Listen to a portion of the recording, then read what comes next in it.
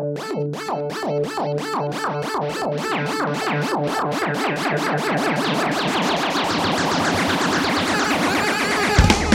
like her when she's subtle and sarcastic. I think it's fantastic how she overrides my pride. Casually callous in her superficial palace. There's so many rooms to hide inside. She's so symmetrical, intrinsically electrical.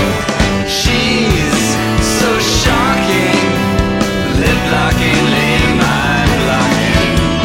Dig it when she digs into my significance. Her resilience depleting me of spark.